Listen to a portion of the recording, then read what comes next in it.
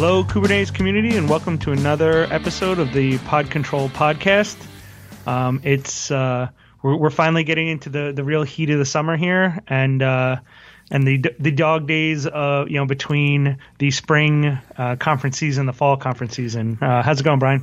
It's good. It's good. Yeah. Speaking of dog days, we've had rain here for like 10 days in a row, and then you get the normal southern humidity. It is like I don't even know it's like being inside of like a super damp hair dryer here. It is so hot and steamy and whew. So glad to actually be inside for the day. But yeah, you're right. It is a weird time. Like you finish, like there's so much news that comes at you from like KubeCon and Red Hat Summit and all this stuff. And then all of a sudden it's like nothing. So, which is just kind of a weird, it's just like you hit the brakes or something like that. But, I was thinking about that. So like in that context, the community is like 10 releases into Kubernetes, which, feels like a long time, 2.5 years, of releases. And, we sat at Red Hat Summit and we heard, literally dozens of customers telling their stories.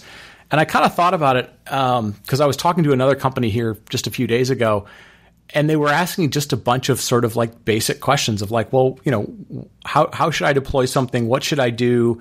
And you start to realize like, okay, the bigger majority of people that will eventually run Kubernetes, assuming, the community doesn't screw this up and people adopt it and so forth, it would be useful to maybe put some stuff out there to help them, what are the lessons we've learned over 2.5 years and what sort of basics could they glean from these people that have, been working on it for a while? Yeah. I think it's sort of a couple of natural instincts that you run into in technology. One is, you want to make this perfect thing. You want to do it right the first time, and that happens and it's never right the first time. Right. Whether that's building systems or writing code, and you go back and you look, you're like, ooh, that's ugly. I can do that cleaner, and you kind of learn and pick up. So everyone's always looking for, well, did someone else do this before and went through that cycle? So instead of me, revising it 10 times, I can pick up someone's 3 revisions, and then now I'm only doing it 7 times. So I think that's definitely a piece of it. Right. Well, and I think the other thing, is I was listening to customers, and again, go back and look at videos from KubeCon or Red Hat Summit or whatever you want to. There are plenty of stories of somebody who says, look, I got a Kubernetes cluster up and running in X number of hours or X number of days, whatever. But when you listen to companies who, are getting applications into production, at a decent volume, they've made enough change that the business sort of is like, oh, okay, this is reasonable change. Like, those things take a while. They can take 12 months, 18 months. Sometimes they take longer than that. Because you realize like there is retooling, there's culture change, there's skill changes. And, so I thought maybe we could sort of kind of summarize some of what we've seen from a lot of those and then just maybe pass along, if you were somebody who looked at Kubernetes, I don't know, a year and a half ago, and you were like, I don't know if it's very mature. I don't know if it's ready to go. Like, what are some of the things that have changed significantly to where it might be like, oh, okay, like you said, we learned some lessons as a community, and the first pass not so good, second pass better than the first. Yeah, I think definitely. I think it's kind of breaks into a couple different areas, and the one that I think is pretty relevant because we kind of saw this in the early OpenStack days was skill set mismatches, right? So, hey, we do X today, and we want to do this new thing Y. Like, can my people learn that? Do I have to hire people? How do I get them up to speed? All that kind of stuff. And I think what companies have, I think, starting to learn a little bit is, the old days when they actually did a lot of internal training and internal learnings, and build up the skill sets internally.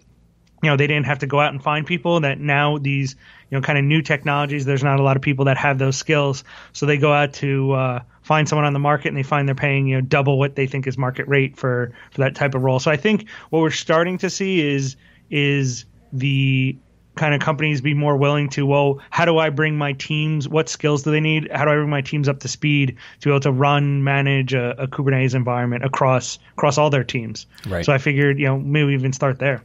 Yeah. So yeah, let's start with that. So, and maybe we'll break it down sort of like ops skills, do the dev skills have to change? And then, what are some of the other sort of hygiene and security skills? So if we start with ops skills, I tell a lot of people, I mean, to a certain extent, one of the things, at least for the vast majority of what you're dealing with around Kubernetes or a lot of the things in open source these days, you've got to have some basic Linux skills, right?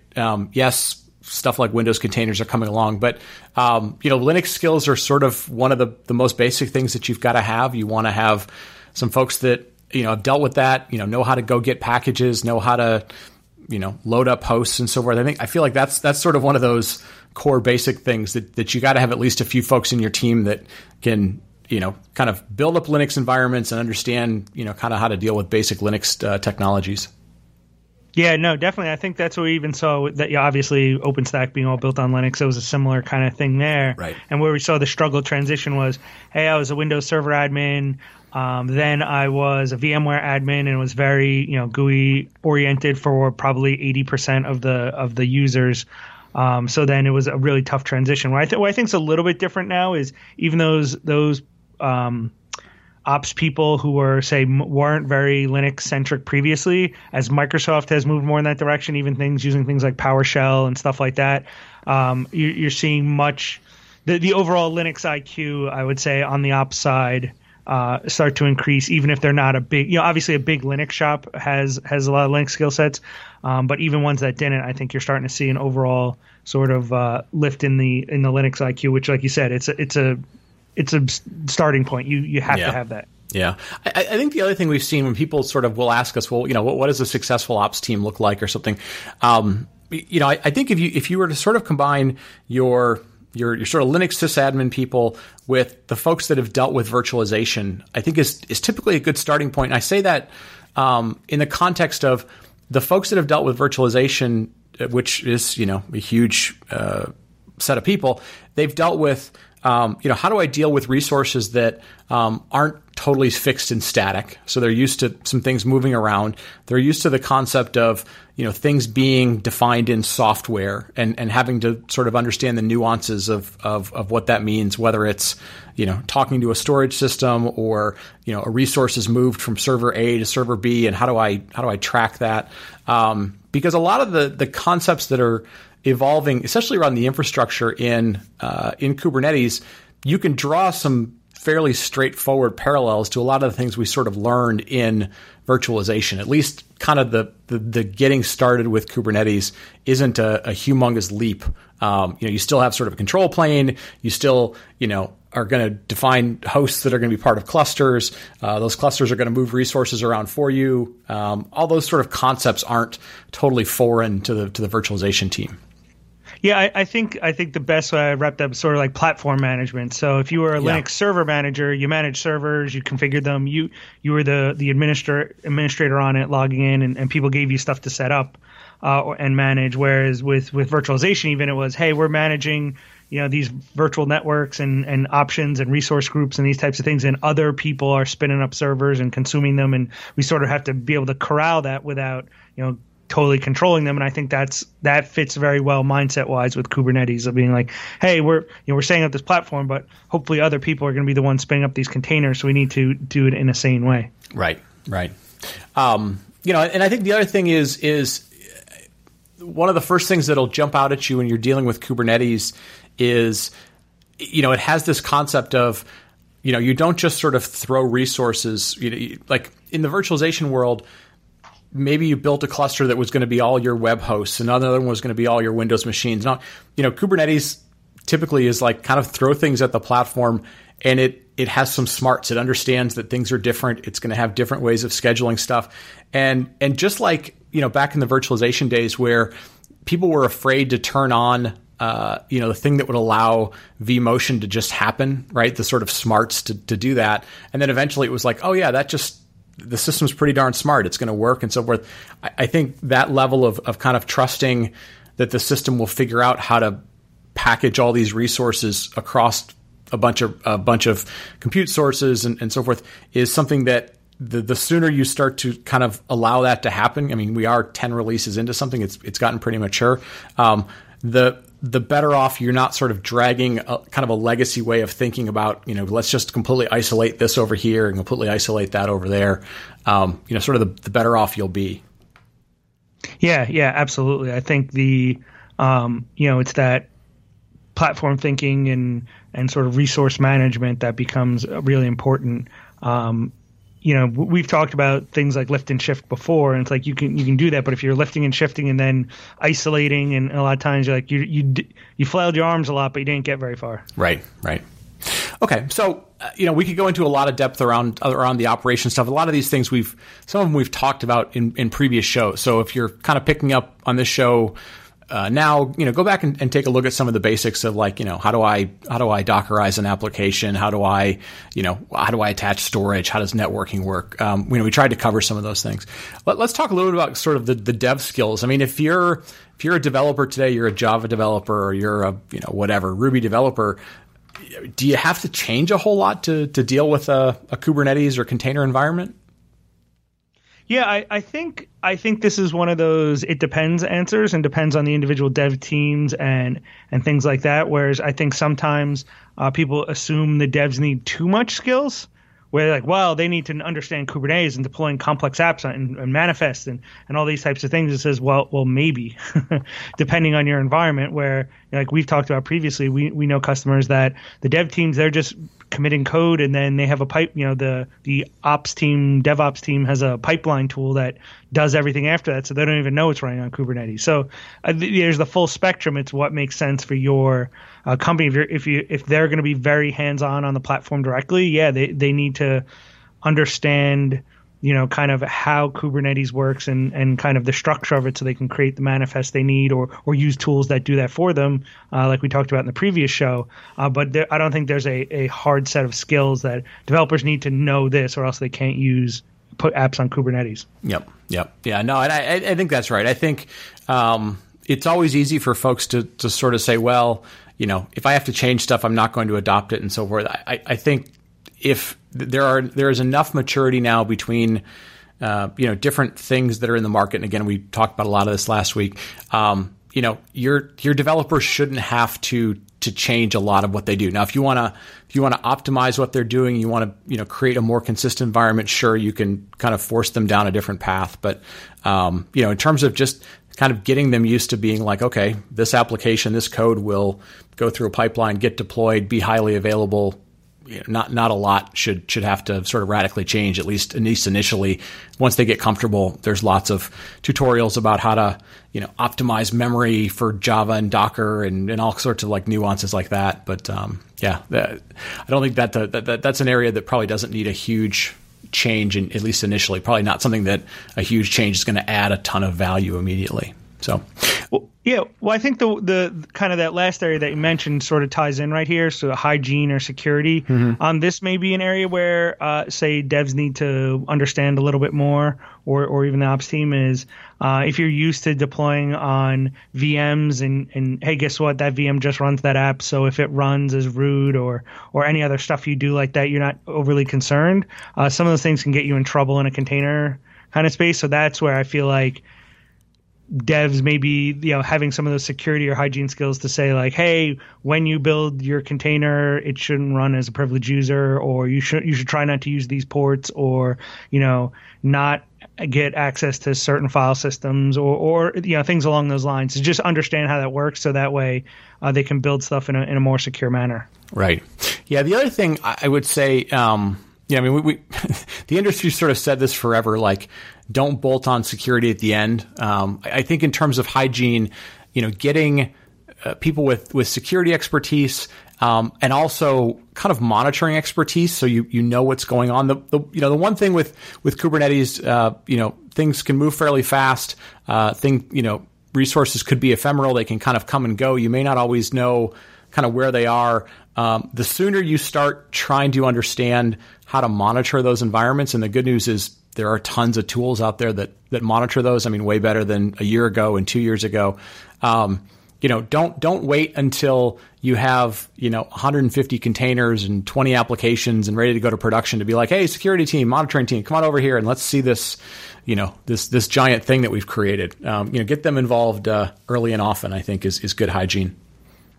Yeah, yeah, absolutely. I think that's the key to the approach, and some of it's just an understanding. And I didn't know. I've talked to developers where they go, we try to run this thing and it's not working. We built it on this local, say Minikube cluster on my laptop, and I'm trying to run this OpenShift, it's not working. And then you're like, well, yeah, it's a privileged container. Why? It's like, I don't know. They didn't know. It's just like, I just built it like this because I thought that's what you do. And you're like, no, look, you can do users and stuff. And it's just sort of a, something they're not used to more than it is, purposely using bad security. Right. Okay, cool. So, a lot of that kind of fits in the core skills space. Let's talk a little bit about, I sort of put a bucket out there that said, like, what's significantly changed if you went back a year, 2 years from kind of what Kubernetes did or the things around Kubernetes to where they are now, so that if you had looked at it a little while ago and then maybe you're saying, boy, there seems like a lot of buzz around it again now, like, should I go back and look?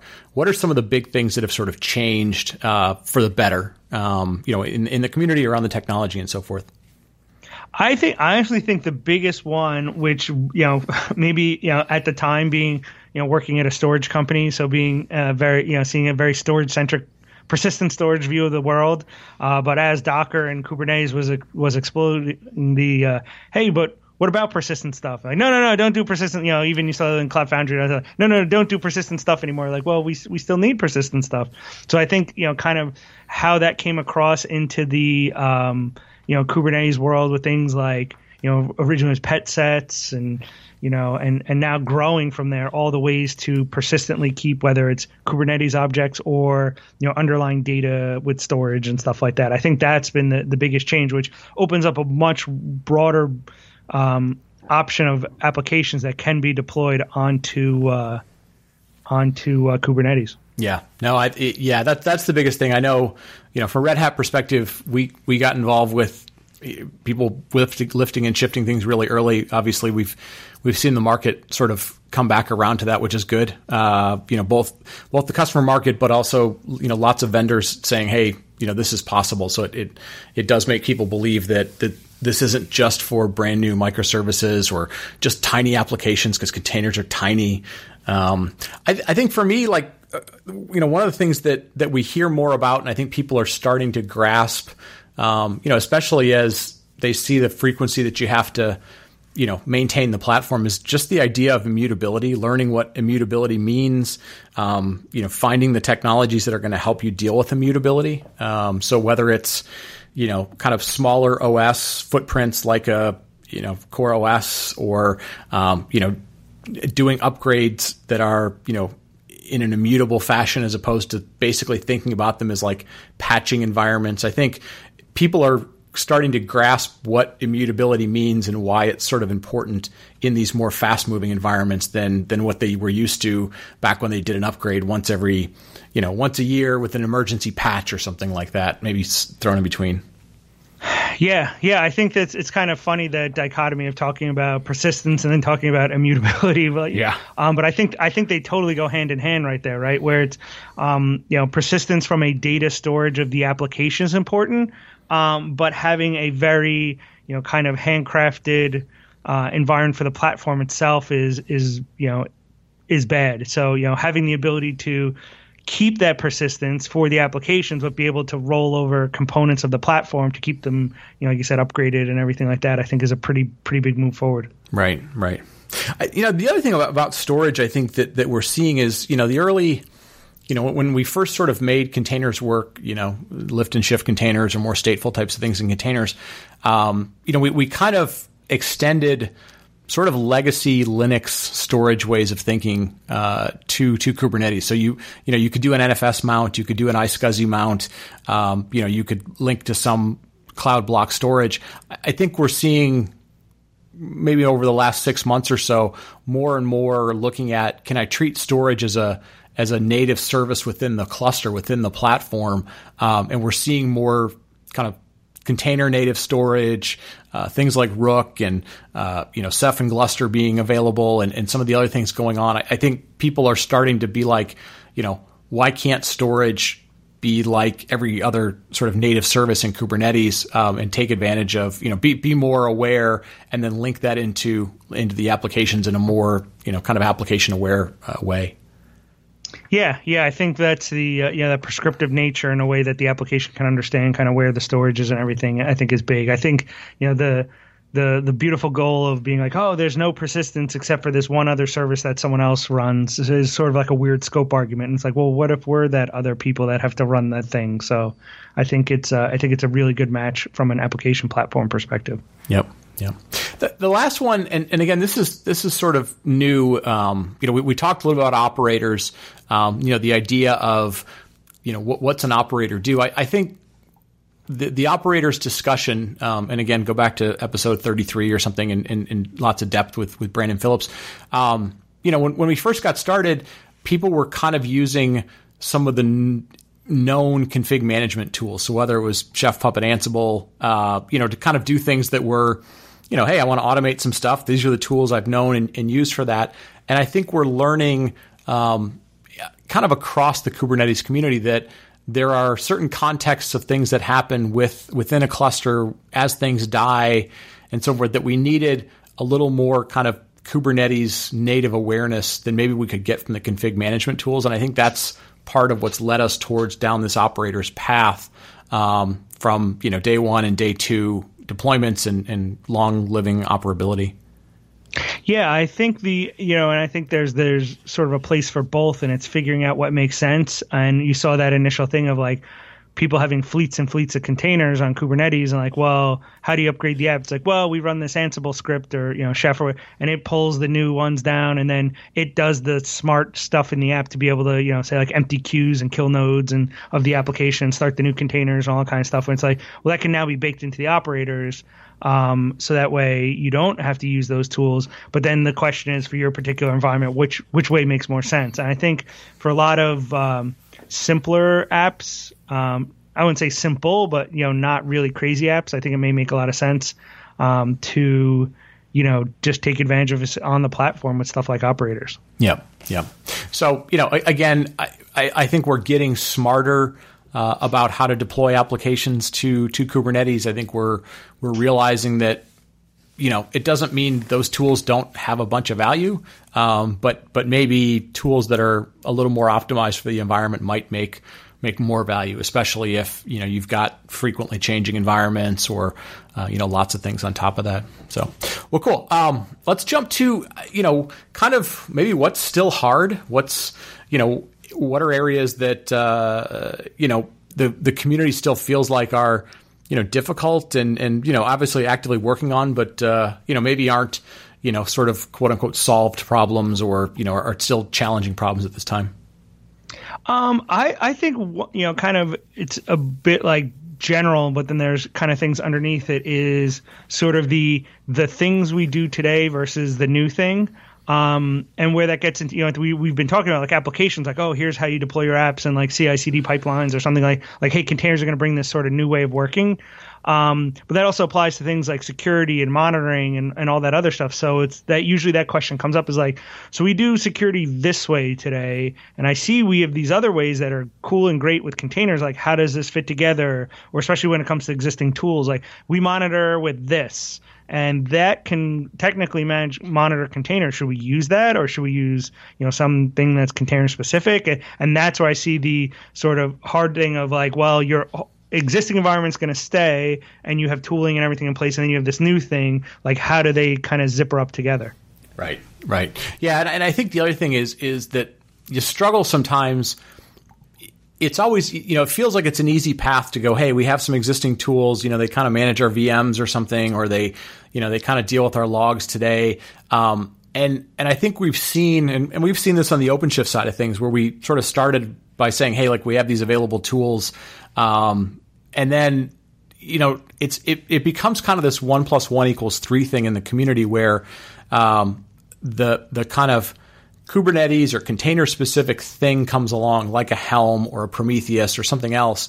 And not only is that sort of a better, more optimized fit for this environment, but the things that are going to integrate with that are quickly integrating with that. And so, if you weren't using Prometheus, you didn't get kind of the granularity or the scale that you might want out of that. But then there might also be some other set of tools that were like, hey, we only integrated with Prometheus because we want to be in this container space. So, being willing to say, yes, I know we made an investment in certain things, but, are they going to, help us or hinder us, is definitely something to consider as you're, kind of saying, do I adapt an old tool or should I adopt the new one? Yeah. And I think this is, kind of the challenge when we're starting off with skills too, of like, well, that thing of like, well, we're building a new, this container platform is going to be our future, platform for new apps or moving existing apps. So we want to build the perfect one. So it's like, what's the best monitoring tool? What's the best software? What's the best security tool? What's the best store? And then you start building this sort of Franken platform of, the things you think are the best, where I think that's where you see people be more successful is either we know this existing tool really well. It can do what we need to do in the container space. So let's integrate that in, and that makes sense. Or hey, we don't have a really good handle on this exact kind of, say, monitoring, or like, say, for example, distributed tracing, may not have a lot of that. So it's like, well, what's the majority of people using? Because that's the easiest way to, do things. When you see like even monitoring, like, hey, people are using Prometheus pretty heavily for Kubernetes. Well, if that fits, then, when new problems come up or new things and new versions of Kube, that's probably going to show up in Prometheus pretty quick too. Right. Yeah. The last little thing I had on the list was, I think, I see two sort of things when people are sort of getting started. There's the people who will go, hey, I spun up like Minikube or Minishift or something on their laptop, and their laptop isn't very big. It's not super loaded with memory and so forth. And so they'll be like, well, that wasn't a very interesting experience. That kind of was it was slow, and I couldn't get very many containers up and running, or I couldn't build a highly available multi-master environment. Or the ones who spend a ton of time trying to get really, really precise about things for like a production environment, but they haven't run anything before, right? They're just going to kind of get it. Like, this goes back to your sort of like, perfect is the enemy of good, or best is the enemy of perfect. Like, don't get overly prescriptive about kind of capacity planning early on.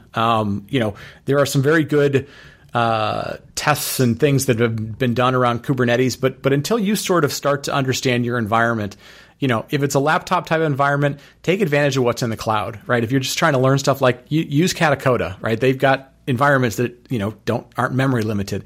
If you're, thinking about running some applications and you're worried about availability, like don't skimp on, a few gigs of memory in your masters. Like, okay, we don't know exactly how these are going to scale yet. So, memory's cheap. The CPUs are cheap. Don't create a bad experience for yourself because you overthought kind of the precision of exactly which thing you needed on day one until you kind of have some experience with it. Oh yeah, I've seen that where customers want to talk about like bin packing and stuff. You're like, okay, cool. Like, what's the app look like? I'm like, well, we're still containerizing it now. Like, whoa. Right. To me, that's the advantage of cloud in general, whether it's public or private or whatever, but especially public, of being like, I don't know what this is going to look like in the end. So let's start spinning stuff up. We need more nodes. We add more nodes. Let's over provision a little and see where this goes. Figure it out. And then once it settles out and you have a pretty good idea, then you can say, well, here, we're going to build an environment that looks like this, that, or the other thing. But, deploying in an area where if you're trying to get way too particular about it. I think that's also the old just mindset of being previously where you were literally ordering servers or something. So it's like, well, we better size this out perfect because we're cutting a PO and servers are showing up. Right. Let's sort of wrap this up. I wanted to hit on one last thing. And again, this is sort of, some summary of best practices that we've seen from just, talking to a lot of companies that have deployed some stuff. What are some of the success things that you've seen, some successful patterns or just behaviors of people that, said, hey, we did this, it cut 6 months off of it, or we did this and it helped us with a culture change or something else? Like, what are maybe one or two of those things you've seen that you're like, yep, I wish other people would do this? I think kind of two things fall under the same heading of, don't boil the ocean. One is get a quick win. Figure out something. Hey, we're trying to figure out this container thing.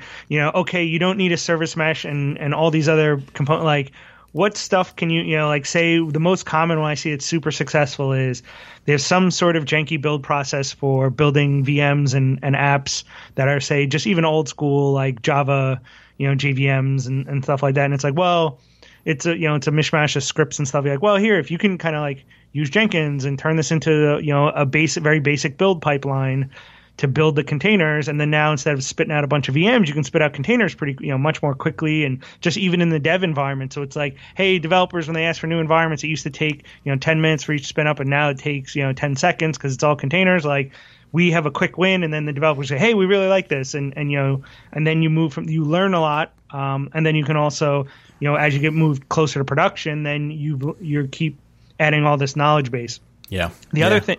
Go ahead. The other thing.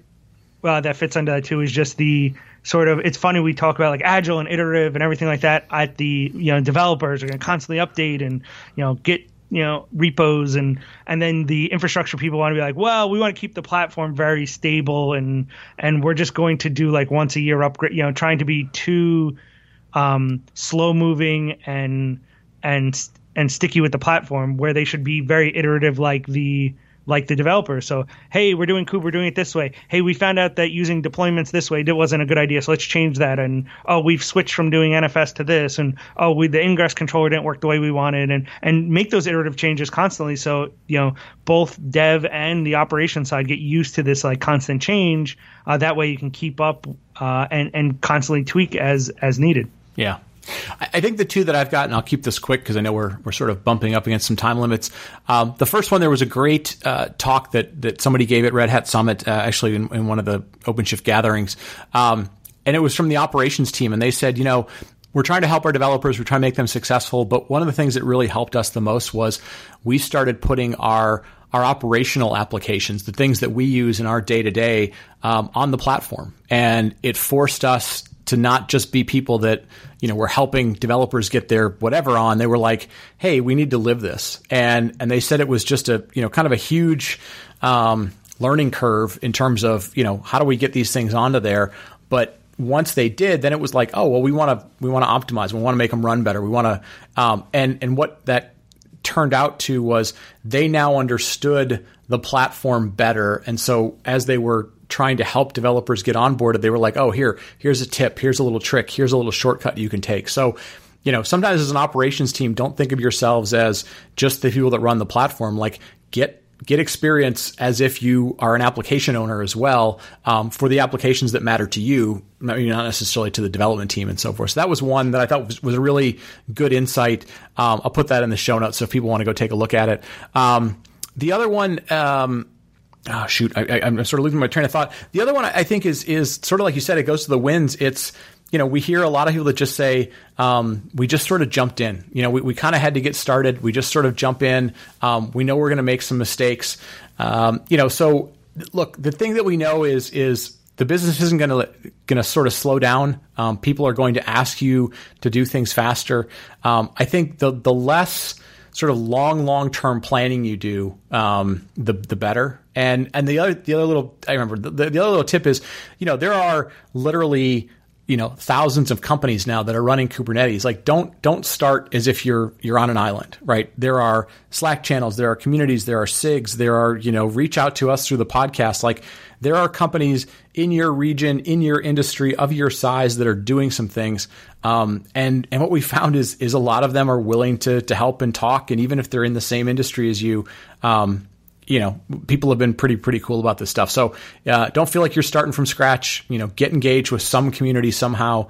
If we can help you, let us know. But you're definitely at this stage, you're not alone. You're not starting from scratch. So with that, I'm going to wrap it up. Tyler, thanks for all the input today. Folks, as always, thanks for listening. The show keeps growing and we keep hearing from different people that they're listening. So we appreciate the feedback. Again, send us questions. Give us a review on iTunes or on Google Play or Stitcher or wherever you listen to the show. And as always, folks, thanks for listening, and we'll talk to you next week.